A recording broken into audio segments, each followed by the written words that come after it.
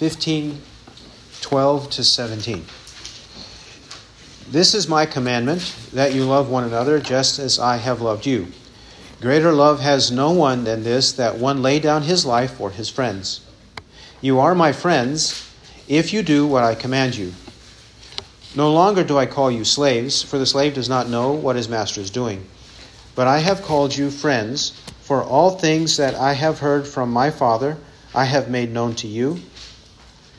You did not choose me, but I chose you, and appointed you that you should go and bear fruit, and that your fruit should remain, that whatever you ask of the Father in my name, he may give to you. This I command you, that you love one another. Amen. Let's pray. Our Lord, we pray that you'll show us what it means to bear fruit, because you have chosen us. And show us, Father, that we might truly love one another as a manifestation of that fruit. Give us, Lord, not only a clear understanding of this, but the will and the ability, the power to carry out your will. And we ask in the name of our Lord. Amen. Our Lord in this section in John 13-16 has focused on many truths before his final hours, before he is crucified. Among them is the commandment, which he simplifies, the commandment to love one another. The singular commandment. When one loves each other, as he has said in verses 12 and 17 of this passage, then one is fulfilling the greatest commandment, to love God. That's how simple he has made it. Love one another, thereby you prove that you love God.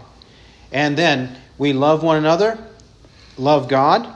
How? By keeping the 10 commandments, and then the implications of those 10 commandments in our life. This is what is expected from beginning to end in the Christian life. After our conversion, this is what God expects of us. He has explained that this is central, and this is what is for every Christian. And this love, he has said in verse 13, is even to the extent of laying down our life for one another, which is the ultimate way in which we would show love toward each other. Lay down our life. He's meaning this literally speaking. Meantime, there are small ways in which we can show our love for each other and gradually build up that kind of love and endearment to each other. And ultimately, one day, if it does mean we lay down our life for each other, that's what we ought to be willing to do. Then in 14 and 15, he commends us and encourages us by calling us friends. 13, 14, and 15, he calls us friends. This kind of close companionship and relationship we have with the Father, the Son, and the Holy Spirit. The relationship of a friend, of a close friend, not a fickle friend, but a faithful friend. Not one who is weak and one who is a betrayer, but one who is faithful until the end. Abraham was called the friend of God, and we are also called to be friends of God, such as in our passage here. Be the friends of God. Now in 16, he mentions the fact that we did not choose him. We did not choose him. He chose us, which guarantees, in verse 16, that we bear fruit and the fruit remains. It also guarantees that whatever we ask of the Father, it will be granted to us. Further, boiling it all down to one simple commandment is verse 17. The bearing of fruit will show to be true fruit in that we love each other. We love each other the way the Bible expects us to love each other. Bearing fruit and loving one another, they are synonymous to God's work in us because he chose us, according to verse 16. Since God chose us by his love and grace is in us, bearing fruit in our life, and bearing fruit, that manifestation of fruit, will be seen in the way we love each other. Loving each other in the biblical way, in the scriptural way, when we love each other, that shows that we are truly disciples of Christ. which has been his goal. The goal of Christ is for all to know that, he says in 13:35, by this all will know that you are my disciples if you have love for one another. Having summarized it, let's now turn our attention more specifically to verse 16. Verse 16, you did not choose me, but I chose you. He categorically tells us that we did not choose him. Though a choice was made, the choice did not originate in us. Though a choice was made, we did not make the first choice. Christ did. This is his way of telling us that he first chose us, then we chose him. This is contrary to free will theology. Free will theology says it in the very opposite way. God sees the future and he sees who will choose him, then God chooses them. That's the opposite here in verse 16. It says, you did not choose me, but I chose you. We might ask in this reference, is he speaking only of the vocation and the fruit of the 12 apostles? Is he talking only about their calling as apostles? Or is he talking about their calling unto salvation, and after salvation, how it will be manifested in their life? Is he talking about both? There are interpreters who say, those who believe in free will, they say in verse 16, he's only and merely talking about their occupation, their vocation, their ministerial calling. He's not talking about their salvation. But we will see that he actually is talking not only about their salvation, but how the fruit of that salvation is manifested in their personal life, even in reference to their calling to ministry. And that would also apply to us, that we are not only chosen to be saved, but chosen to bear fruit, and chosen to bear fruit in whatever particular ministries God has given to us or gifted to us, because some of us will excel in one way of ministry as opposed to other ways. Some will excel in service, others in leadership, some in teaching, others in helps. It depends on what that is. So the basic concept of verse 16 is not only applicable to the apostles to save them, but also to equip them to bear fruit in their Christian life generally, and even specifically in the gift that God gave them, their particular kind of ministry. And that will also apply to all of us. This verse is not only applicable to the apostles.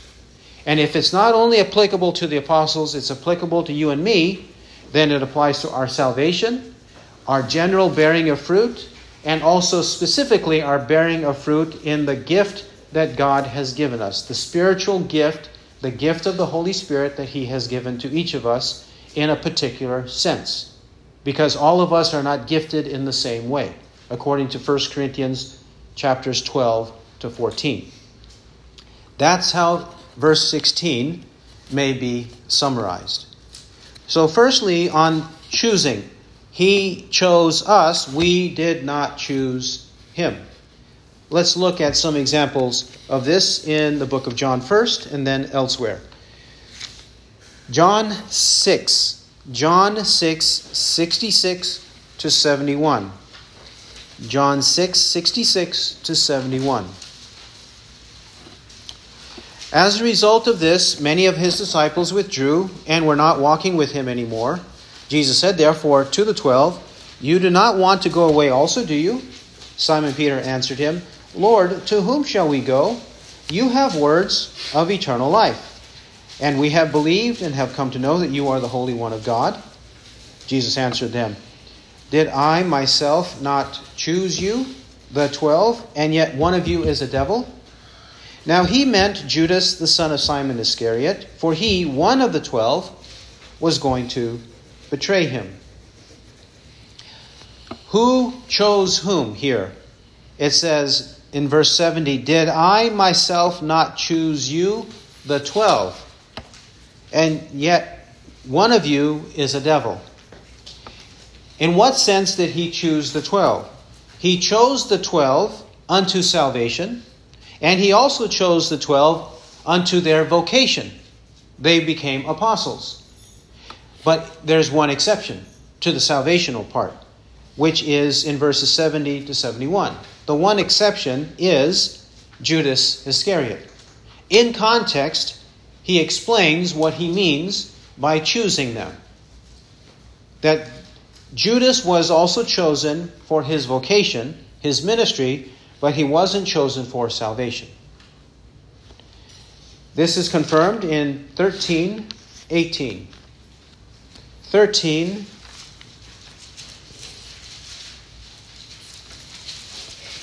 chapter 13. Shall we actually begin at 10? 13:10. 10 and 11. Jesus said to him, "He who has bathed needs only to wash his feet, but is completely clean, and you are clean, but not all of you." For he knew the one who was betraying him. For this reason he said, "Not all of you are clean." Now verse 18, 13:18. "I do not speak of all of you. I know the ones I have chosen. But it is that the scripture may be fulfilled, he who eats my bread has lifted up his heel against me." Judas was among the 12, but he was not chosen unto salvation among the 12. They have been chosen, but not Judas unto salvation. John 17, verse 12.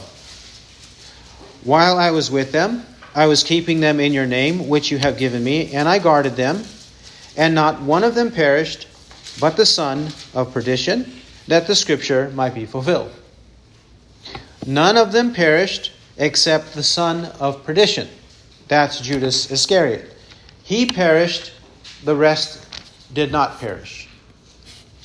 Also back in chapter 15, verse 19. Here we make the connection more clearly to the salvational part of it. John 15:19, salvation for all of us. It says, "If you were of the world would love its own. But because you are not of the world, but I chose you out of the world, therefore the world hates you."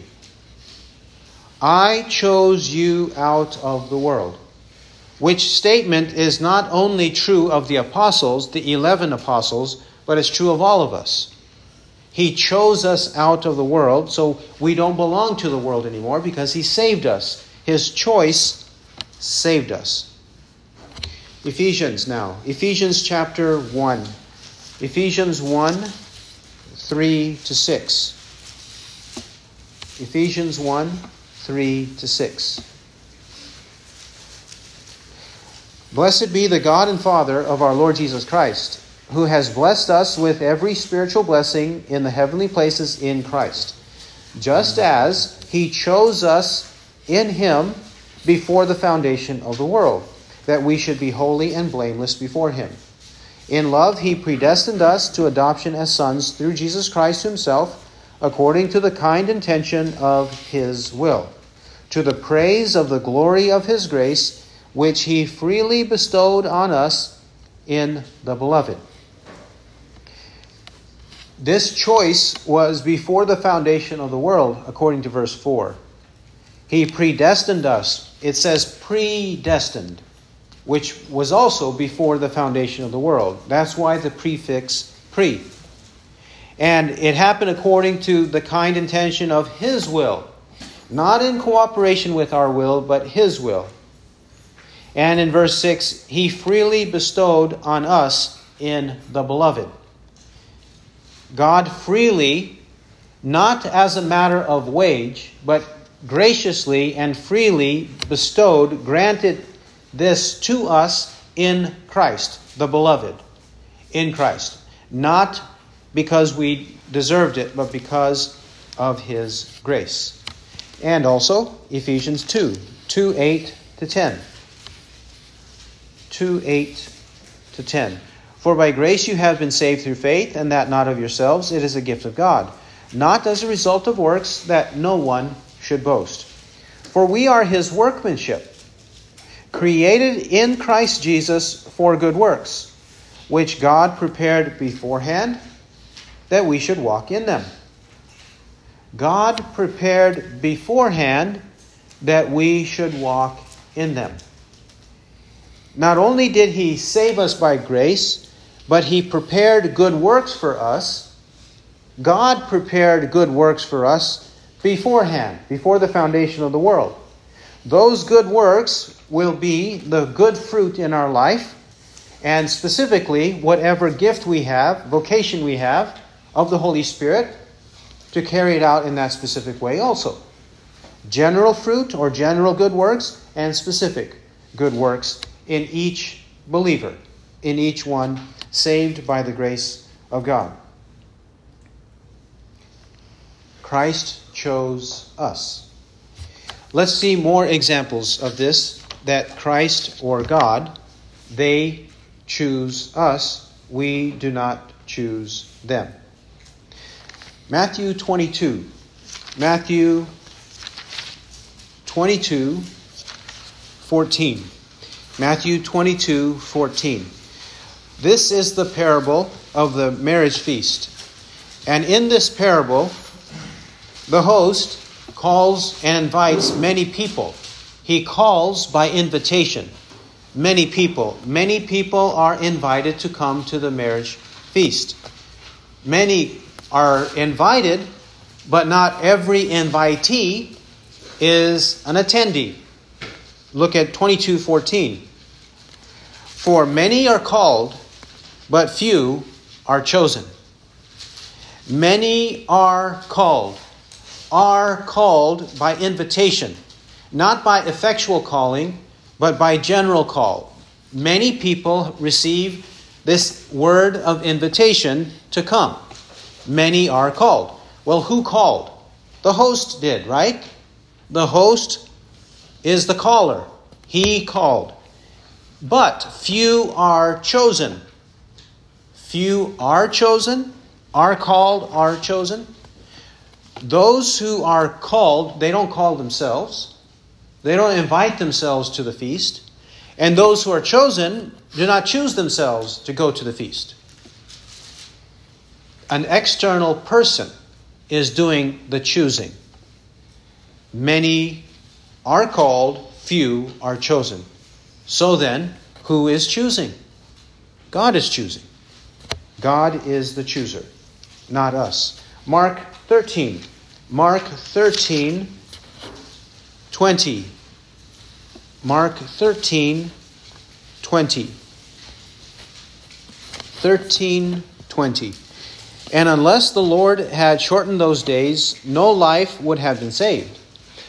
But for the sake of the elect, whom he chose, he shortened the days.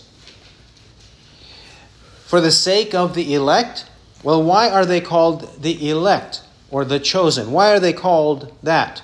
Are they called the elect because they elected God? No. It's clarified in verse 20, whom he chose. We, the church, we are called the elect because God chose us, not because we chose him. 13:27 of Mark. And then he will send forth the angels and will gather together his elect from the four winds, from the farthest end of the earth to the farthest end of heaven. We are called his elect. His elect because God chose us.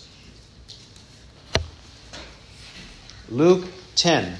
Luke chapter 10, verse 21. Luke 10, 21 to 24. Luke 10, 21 to 24. Around the time that Christ preached and performed miracles in the cities of Israel, and they refused to believe, this is said. Verse 21. At that very time, he rejoiced greatly in the Holy Spirit and said, I praise you, O Father, Lord of heaven and earth, that you hid these things from the wise and intelligent and revealed them to babes. Yes, Father, for thus it was well-pleasing in your sight. All things have been handed over to me by my Father, and no one knows who the Son is except the Father, and who the Father is except the Son, and anyone to whom the Son wills to reveal him. And turning to the disciples, he said privately, Blessed are the eyes which see the things which you see. For I say to you that many prophets and kings wish to see the things which you see and did not see them, and to hear the things which you hear and did not hear them. Our Lord is teaching here that ultimately the people who will believe are those whom the Son of God, wills to reveal the Father. Verse 22 says, it depends on the will of God, or the will of the Son of God, to reveal God the Father.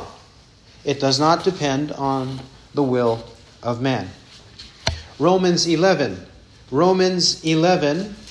and verse 7. Romans 11:7.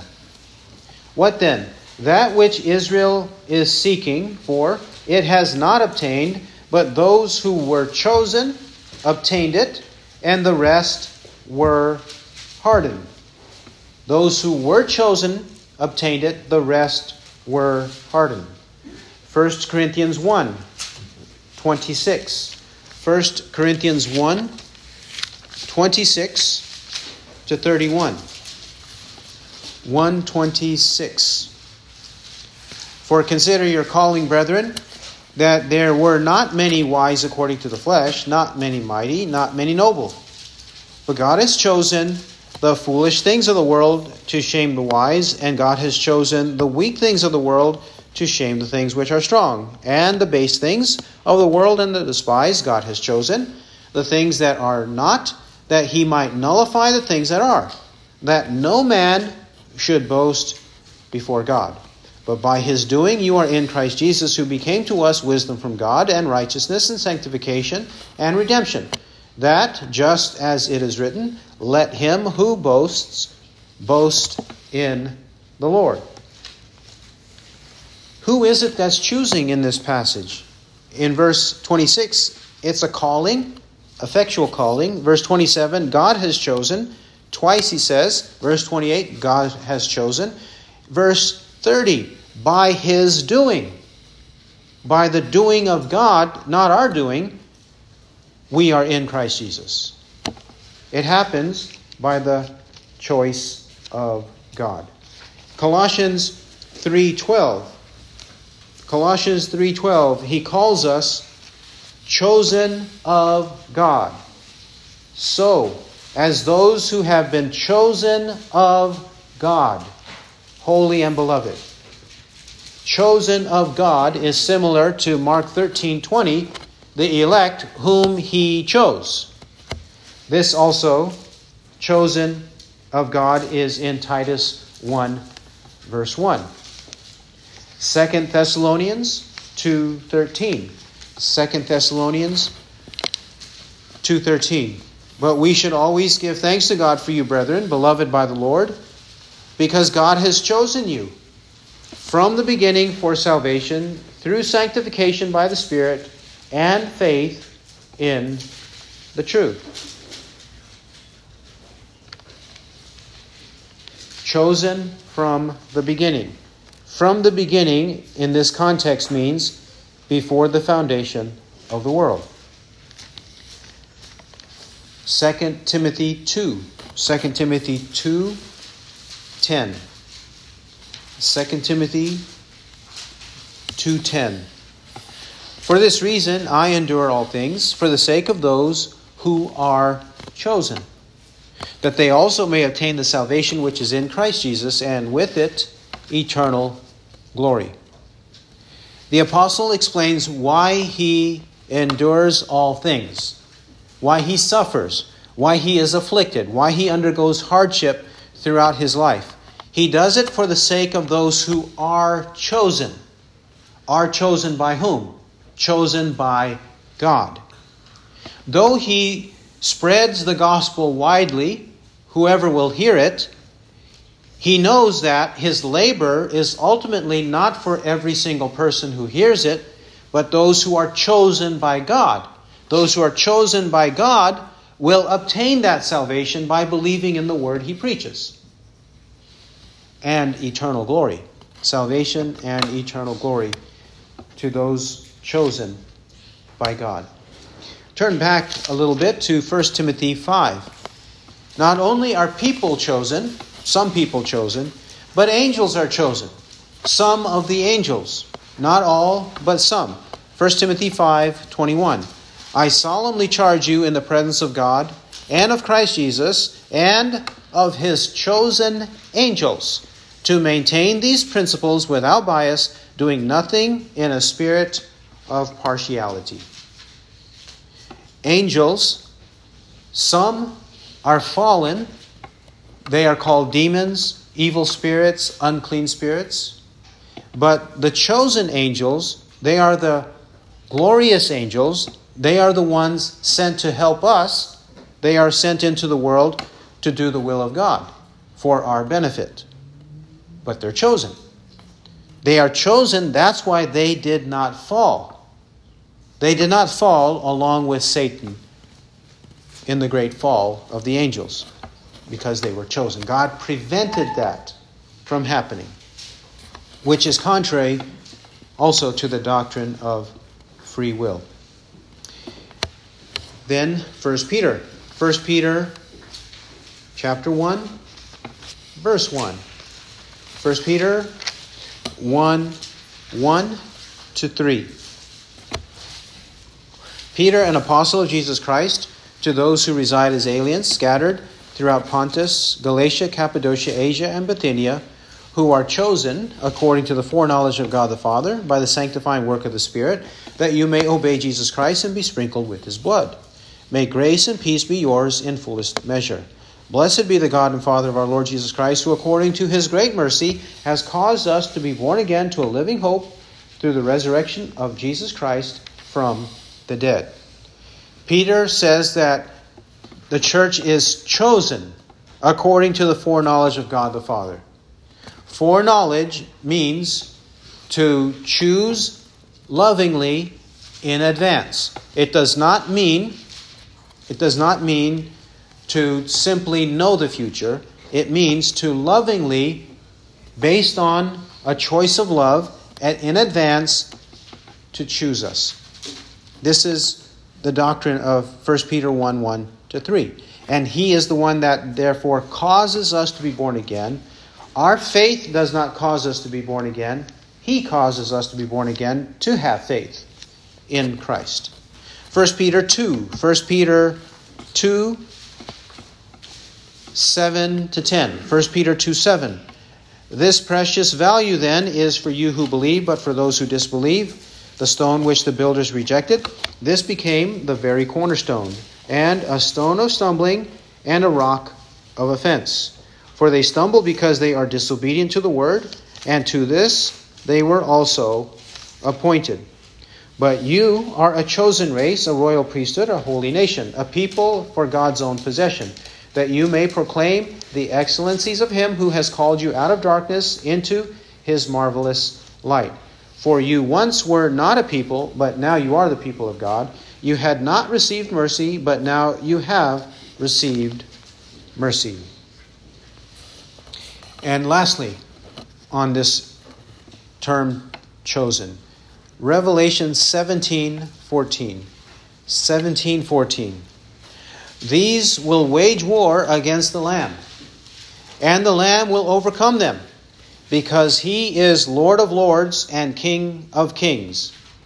And those who are with him are the called and chosen and faithful. The called, effectually called, chosen by God, and faithful, because those whom God chooses remain faithful. They are characterized by enduring, continual faith. In John 15:16, he not only said we are chosen, but we are appointed. Chosen and appointed. Appointed is more or less a synonym of what he just said, to choose. He not only chose us, but he appointed us. To appoint means to designate or to assign. To designate or to assign. Appoint, designate, assign. Different words to describe the same thing. In the book of Acts, we will see how this is used in the Scripture. The book of Acts 13:48. The book of Acts 13:48. Both in reference to salvation and the bearing of fruit, and even bearing of fruit in ministry. The book of Acts 13:48. This one is on salvation, 13:48. And when the Gentiles heard this, they began rejoicing and glorifying the word of the Lord. And as many as had been appointed to eternal life believed. As many as had been appointed. There too, this verb is passively written to say, to imply that God appointed them to eternal life. Since God appointed them to eternal life, therefore they believed. That is the sequence. One thing caused the other to occur. The appointment caused the belief. The appointment resulted in eternal life. It's not the belief that causes the appointment, but the appointment causes the belief, which results in eternal life. Acts chapter 22. Acts 22, verse 10. Acts 22:10. And I said, what shall I do, Lord? And the Lord said to me, arise and go on into Damascus, and there you will be told of all that has been appointed for you to do. Verse 14, and he said, the God of our fathers has appointed you to know his will, and to see the righteous one, and to hear an utterance from his mouth. What happened to the apostle? He's describing his experience on the road to Damascus. He was on the way to persecute the church in Damascus. He was on his way to doing it. But what happened to him on that road? He was halted. He was jolted. He was stopped in his tracks and saved. And not only was he saved, but he was also commissioned to do the will of Christ. It was both salvation and his fruit in ministry. 26:16. The book of Acts 26, verse 16. But arise and stand on your feet. For this purpose I have appeared to you, to appoint you a minister and a witness, not only to the things which you have seen, but also to the things in which I will appear to you. He appeared and appointed him so that he might be a minister and a witness, not only to the things which you have seen, but also to that which he will appear to him. And chapter 9, verse 15. Acts 9:15. But the Lord said to him, go, for he is a chosen instrument of mine, to bear my name before the Gentiles and kings and the sons of Israel. He is a chosen instrument of mine, both chosen and appointed for salvation and sanctification, the bearing of fruit, including fruit in ministry.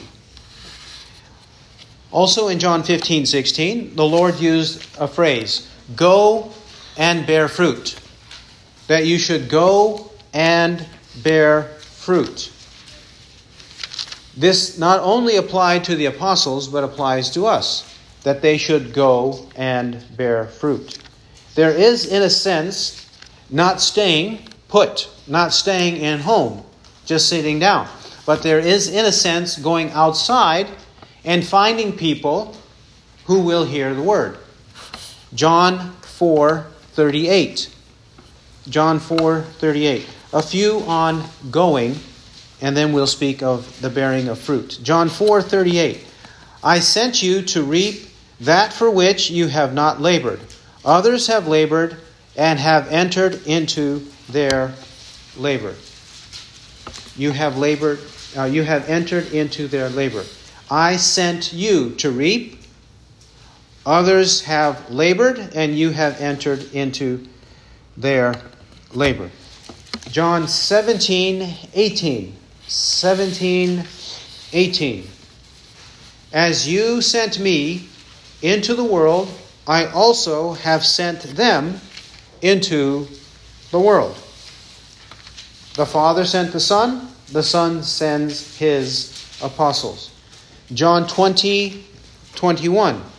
Jesus therefore said to them again, peace be with you.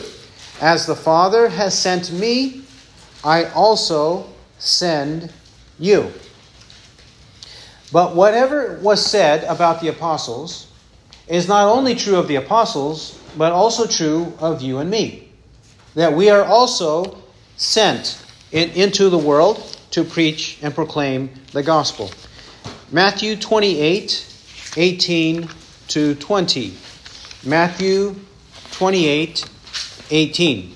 And Jesus came up and spoke to them, saying, all authority has been given to me in heaven and on earth. Go therefore and make disciples of all the nations, baptizing them in the name of the Father and the Son and the Holy Spirit, teaching them to observe all that I commanded you. And lo, I am with you always, even to the end of the age. This commission was not only meant to be fulfilled in the apostles, but also in the disciples of the apostles. And we are the distant disciples of the apostles. Even as we read earlier in 1 Peter 2:10, that you may proclaim the excellencies of him who called you out of darkness into his marvelous light. 1 Peter 2:9 and 10. We are to proclaim what God has done for us by means of the word of Christ. What God did to save us by his word is what we should proclaim to others. So, they were sent and we are sent. It also says that they might bear fruit and that fruit might remain. In what sense does the fruit remain? It remains in two ways. It remains in that their labor continues, their fruit continues until the end of the world. But also fruit in our personal life. First, the ministerial fruit. By ministerial fruit, we're speaking of passages such as Matthew 16:18. Matthew 16:18. And I also say to you that you are Peter, and upon this rock I will build my church, and the gates of Hades shall not overpower it. I will build my church, and the gates of Hades shall not overpower it. The church that Christ builds. The church that was established in the time of the apostles, that spread in the time of the apostles, Christ assures us that it will not be destroyed from the earth. It will not be obliterated from the earth. Ephesians 3:20-21. 3:20. Now to him who is able to do exceeding abundantly beyond all that we ask or think, according to the power that works within us, to him be the glory in the church and in Christ Jesus to all generations, forever and ever. Amen. The true church is to exist, according to this verse, by God's almighty power. This glory is going to exist in the church and in Christ Jesus to all generations, forever and ever. All generations, forever. Hebrews 12:28. Hebrews 12:28. Therefore, since we receive a kingdom which cannot be shaken, let us show gratitude, by which we may offer to God an acceptable service with reverence and awe. The kingdom of God cannot be shaken, according to Hebrews 12:28. This doctrine is significant because there are cultists who say that the gospel, the church, the truth, had disappeared after the apostles. After the apostles, or in the generation after the apostles, the church, the truth, disappeared from the world until the cultic leader rose up. And they say God raised them up, whenever that period would be, sometime after the apostles. In our own situation, we find that this is the case, usually in the 18 and 1900s. And even these days, there are people who rise up and say they are the only ones who know, who are the only ones who have the truth, because the church has not existed in previous centuries.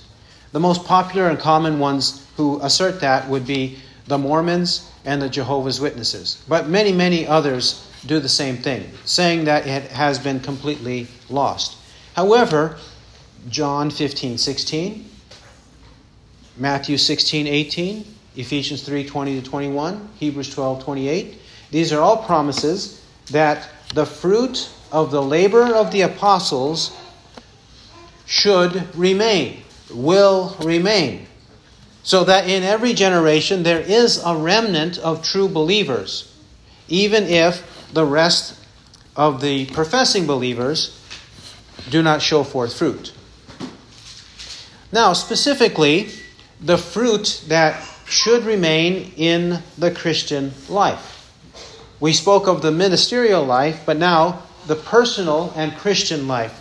The bearing of fruit in the personal and Christian life. This is incumbent upon all true Christians. John 8:31. John 8:31. Jesus therefore was saying to those Jews who had believed him, "If you abide in my word, then you are truly disciples of mine." If you abide, if you remain, if you continue in my word, then you are truly disciples of mine. John 15:1-8. John 15:1-8. I am the true vine, and my Father is the vine dresser. Every branch in me that does not bear fruit, he takes away. Every branch that bears fruit, he prunes it, that it may bear more fruit. You are already clean because of the word which I have spoken to you. Abide in me, and I in you, as the branch cannot bear fruit of itself unless it abides in the vine. So neither can you unless you abide in me. I am the vine, you are the branches. He who abides in me, and I in him, he bears much fruit. For apart from me, you can do nothing. If anyone does not abide in me, he is thrown away as a branch and dries up. And they gather them and cast them into the fire, and they are burned. If you abide in me and my words abide in you, ask whatever you wish, and it shall be done for you. By this is my Father glorified, that you bear much fruit, and so prove to be my disciples. Bear much fruit, and so prove to be my disciples. Acts chapter 11. Acts chapter 11, verse 23. This bearing of fruit is fruit that continues, it remains. 11:23. Then, when he had come and witnessed the grace of God, he rejoiced and began to encourage them all with resolute heart to remain true to the Lord. He rejoiced and began to encourage them all with resolute heart. A resolute heart, with one solid, stable heart. Not a double-minded man, not a double-hearted man, not a double-tongued man, a forked-tongued man, but with a resolute heart to remain true to the Lord. Remain. 13:43. The book of Acts 13:43. We'll read 42 and 43. And as Paul and Barnabas were going out, the people kept begging that these things might be spoken to them the next Sabbath.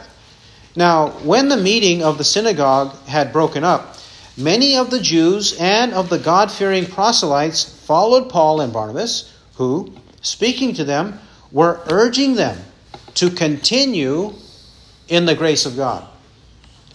The apostles were urging them to continue in the grace of God. Continue, persevere, persist. Don't renege, don't backtrack, don't fall away, don't apostatize. Don't let anything like that happen. Fruit. First, or Galatians. Galatians chapter 5. Galatians chapter 5. 22 to 23. What is fruit? Well, the fruit of the Spirit is described in 5:22. But the fruit of the Spirit is love, joy, peace, patience, kindness, goodness, faithfulness, gentleness, self-control. Against such things there is no law. And 24. Now, those who belong to Christ Jesus have crucified the flesh with its passions and desires. The flesh has been crucified in Christ, and instead of the flesh, we produce love. True love, the way the Bible describes it. Joy, peace, patience, kindness, goodness, faithfulness, gentleness, self-control. These should be evident and manifested in our life. 2 Peter chapter 1. 2 Peter chapter 1, verses 10 and 11. The Apostle Peter has described our need to grow in godliness, grow in virtues of moral excellence, knowledge, self-control, perseverance, godliness, brotherly kindness, and brotherly love, Christian love. These should be evident in us and growing in us, according to verses 5 to 9. Then verse 10. Therefore, brethren, be all the more diligent to make certain about his calling and choosing you, for as long as you practice these things, you will never stumble. For in this way, the entrance into the eternal kingdom of our Lord and Savior Jesus Christ will be abundantly supplied to you. We should be increasing, and we should also be more diligent to practice these things, to ensure and to assure ourselves of his calling and choosing us. And then our entrance into the eternal kingdom will be abundantly supplied. That's when Christ will say to the slave who had 5 coins of talent, well done, good and faithful slave, enter into the joy of your master, and rule over 10 cities because of your faithfulness. That will be the abundant and pleasant disposition that Christ will have toward us. We persevere. There are some who won't persevere. 2 Peter 2:20. 2 Peter 2:20 to 22. 2:20. For if after they have escaped the defilements of the world by the knowledge of the Lord and Savior Jesus Christ, they are again entangled in them and are overcome, the last state has become worse for them than the first. For it would be better for them not to have known the way of righteousness than, having known it, to turn away from the holy commandment delivered to them. It has happened to them according to the true proverb. A dog returns to its own vomit, and a sow, after washing, returns to wallowing in the mire. There are those, however, who don't remain in the Lord or remain true to the Lord. They do not continue in the grace of God. There are those who have some knowledge and who are in that knowledge and in that goodness for a temporary time and then walk away from it. They fall away from it. They are the ones like the parable of the sower in Luke chapter 8, 4 to 15. In the parable of the sower, only one soil produced good fruit. Other soils produced temporary fruit, but not the good, enduring, continual fruit in the grace of God. And those that don't remain are not true believers. They never were true believers. And they eventually manifest that in their life. So, how are we assured? We are assured that if the Lord Jesus has chosen us, our fruit will remain. It will remain. If our salvation were dependent on us, the fruit would not remain. We know how depraved our flesh is. If it depended on our will to remain faithful to God, we would not produce fruit and we would not remain. It is very easy for the flesh to be enticed, to be entrapped. It's very easy for the flesh to be controlled by the world and the devil. It's very easy for that to happen. We won't remain. But the confidence we have, the assurance we have is if and since Christ chooses us, He will produce fruit in us, that fruit that remains. Glory to God in Christ Jesus, our Lord. He also assures us with this wonderful statement in John 15:16. Whatever you ask of the Father in my name, He may give to you. Whatever you ask of the Father in my name, He may give to you. 14:13, whatever you ask in my name, that will I do, that the Father may be glorified in the Son. 15:17, John 15:17, if you abide in me and my words abide in you, ask whatever you wish, and it shall be done for you. 16:23, and in that day you will ask me no question. Truly, truly, I say to you, if you shall ask the Father for anything, He will give it to you in my name.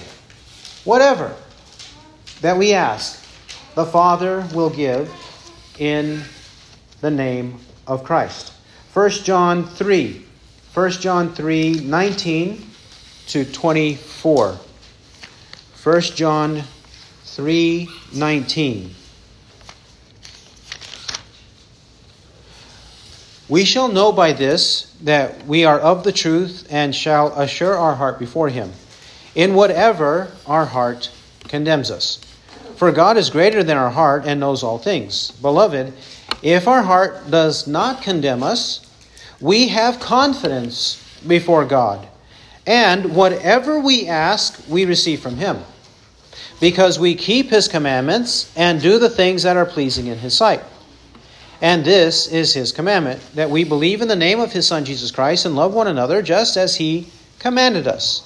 And the one who keeps His commandments abides in Him, and He in him. And we know by this that He abides in us by the Spirit whom He has given us.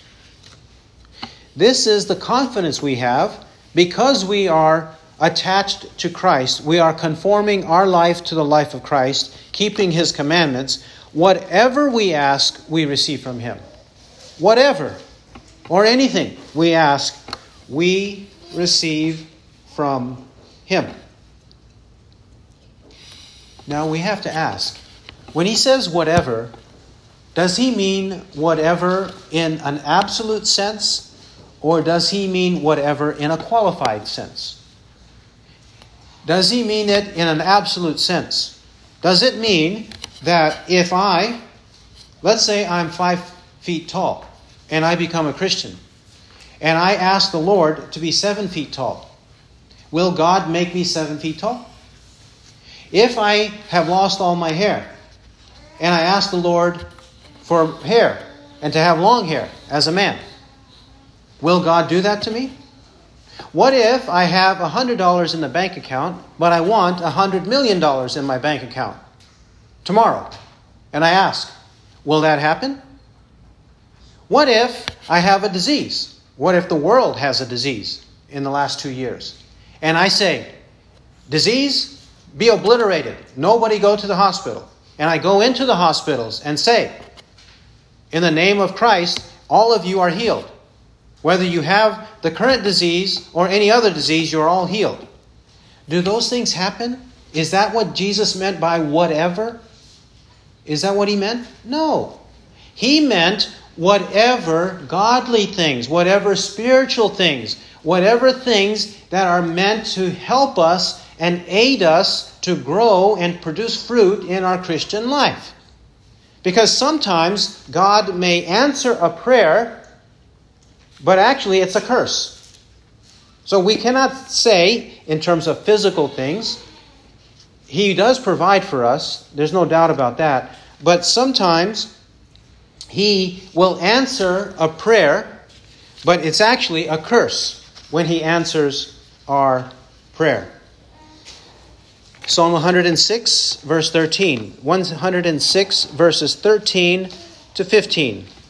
This describes the people in the wilderness.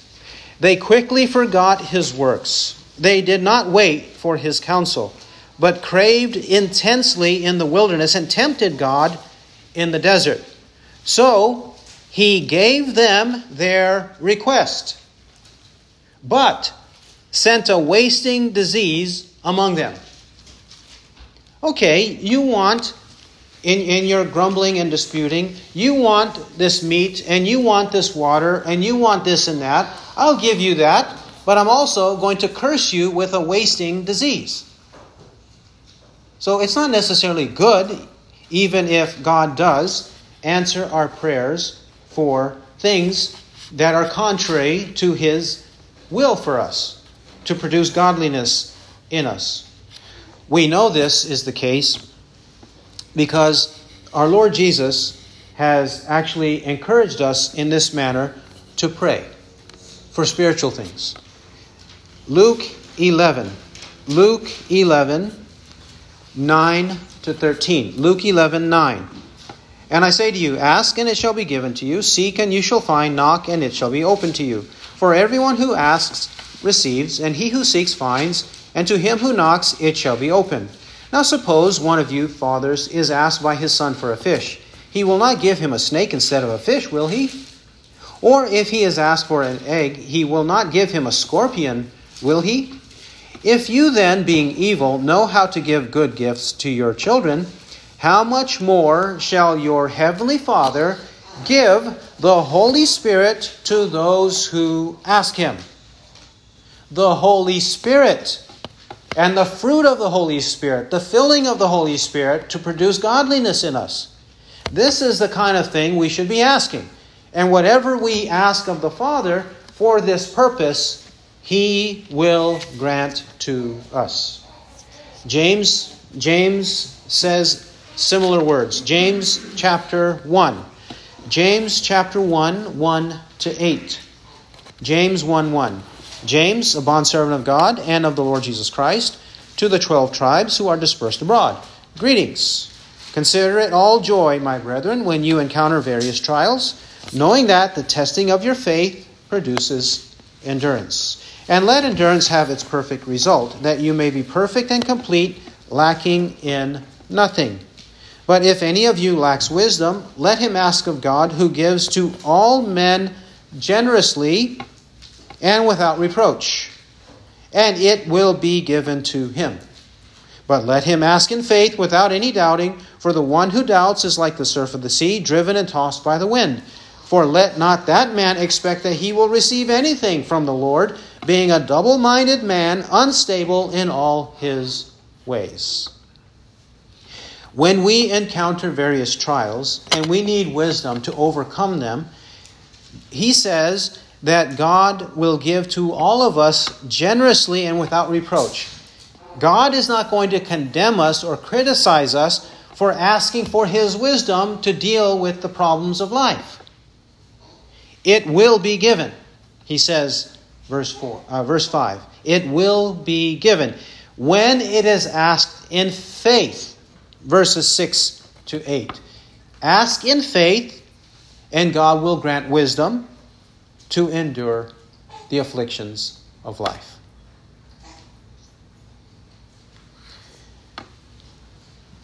That's the confidence we have to approach the throne of grace.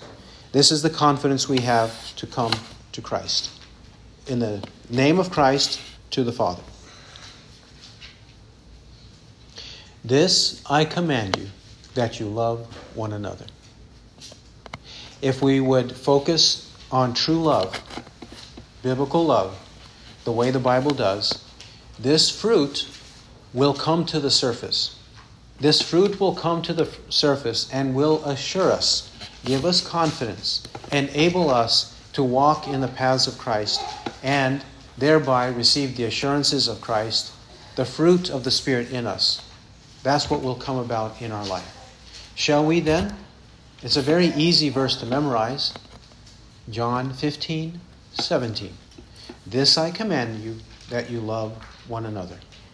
Let's keep the commandment of Christ as disciples of Christ. He who has ears to hear, let him hear what the Spirit says. Amen.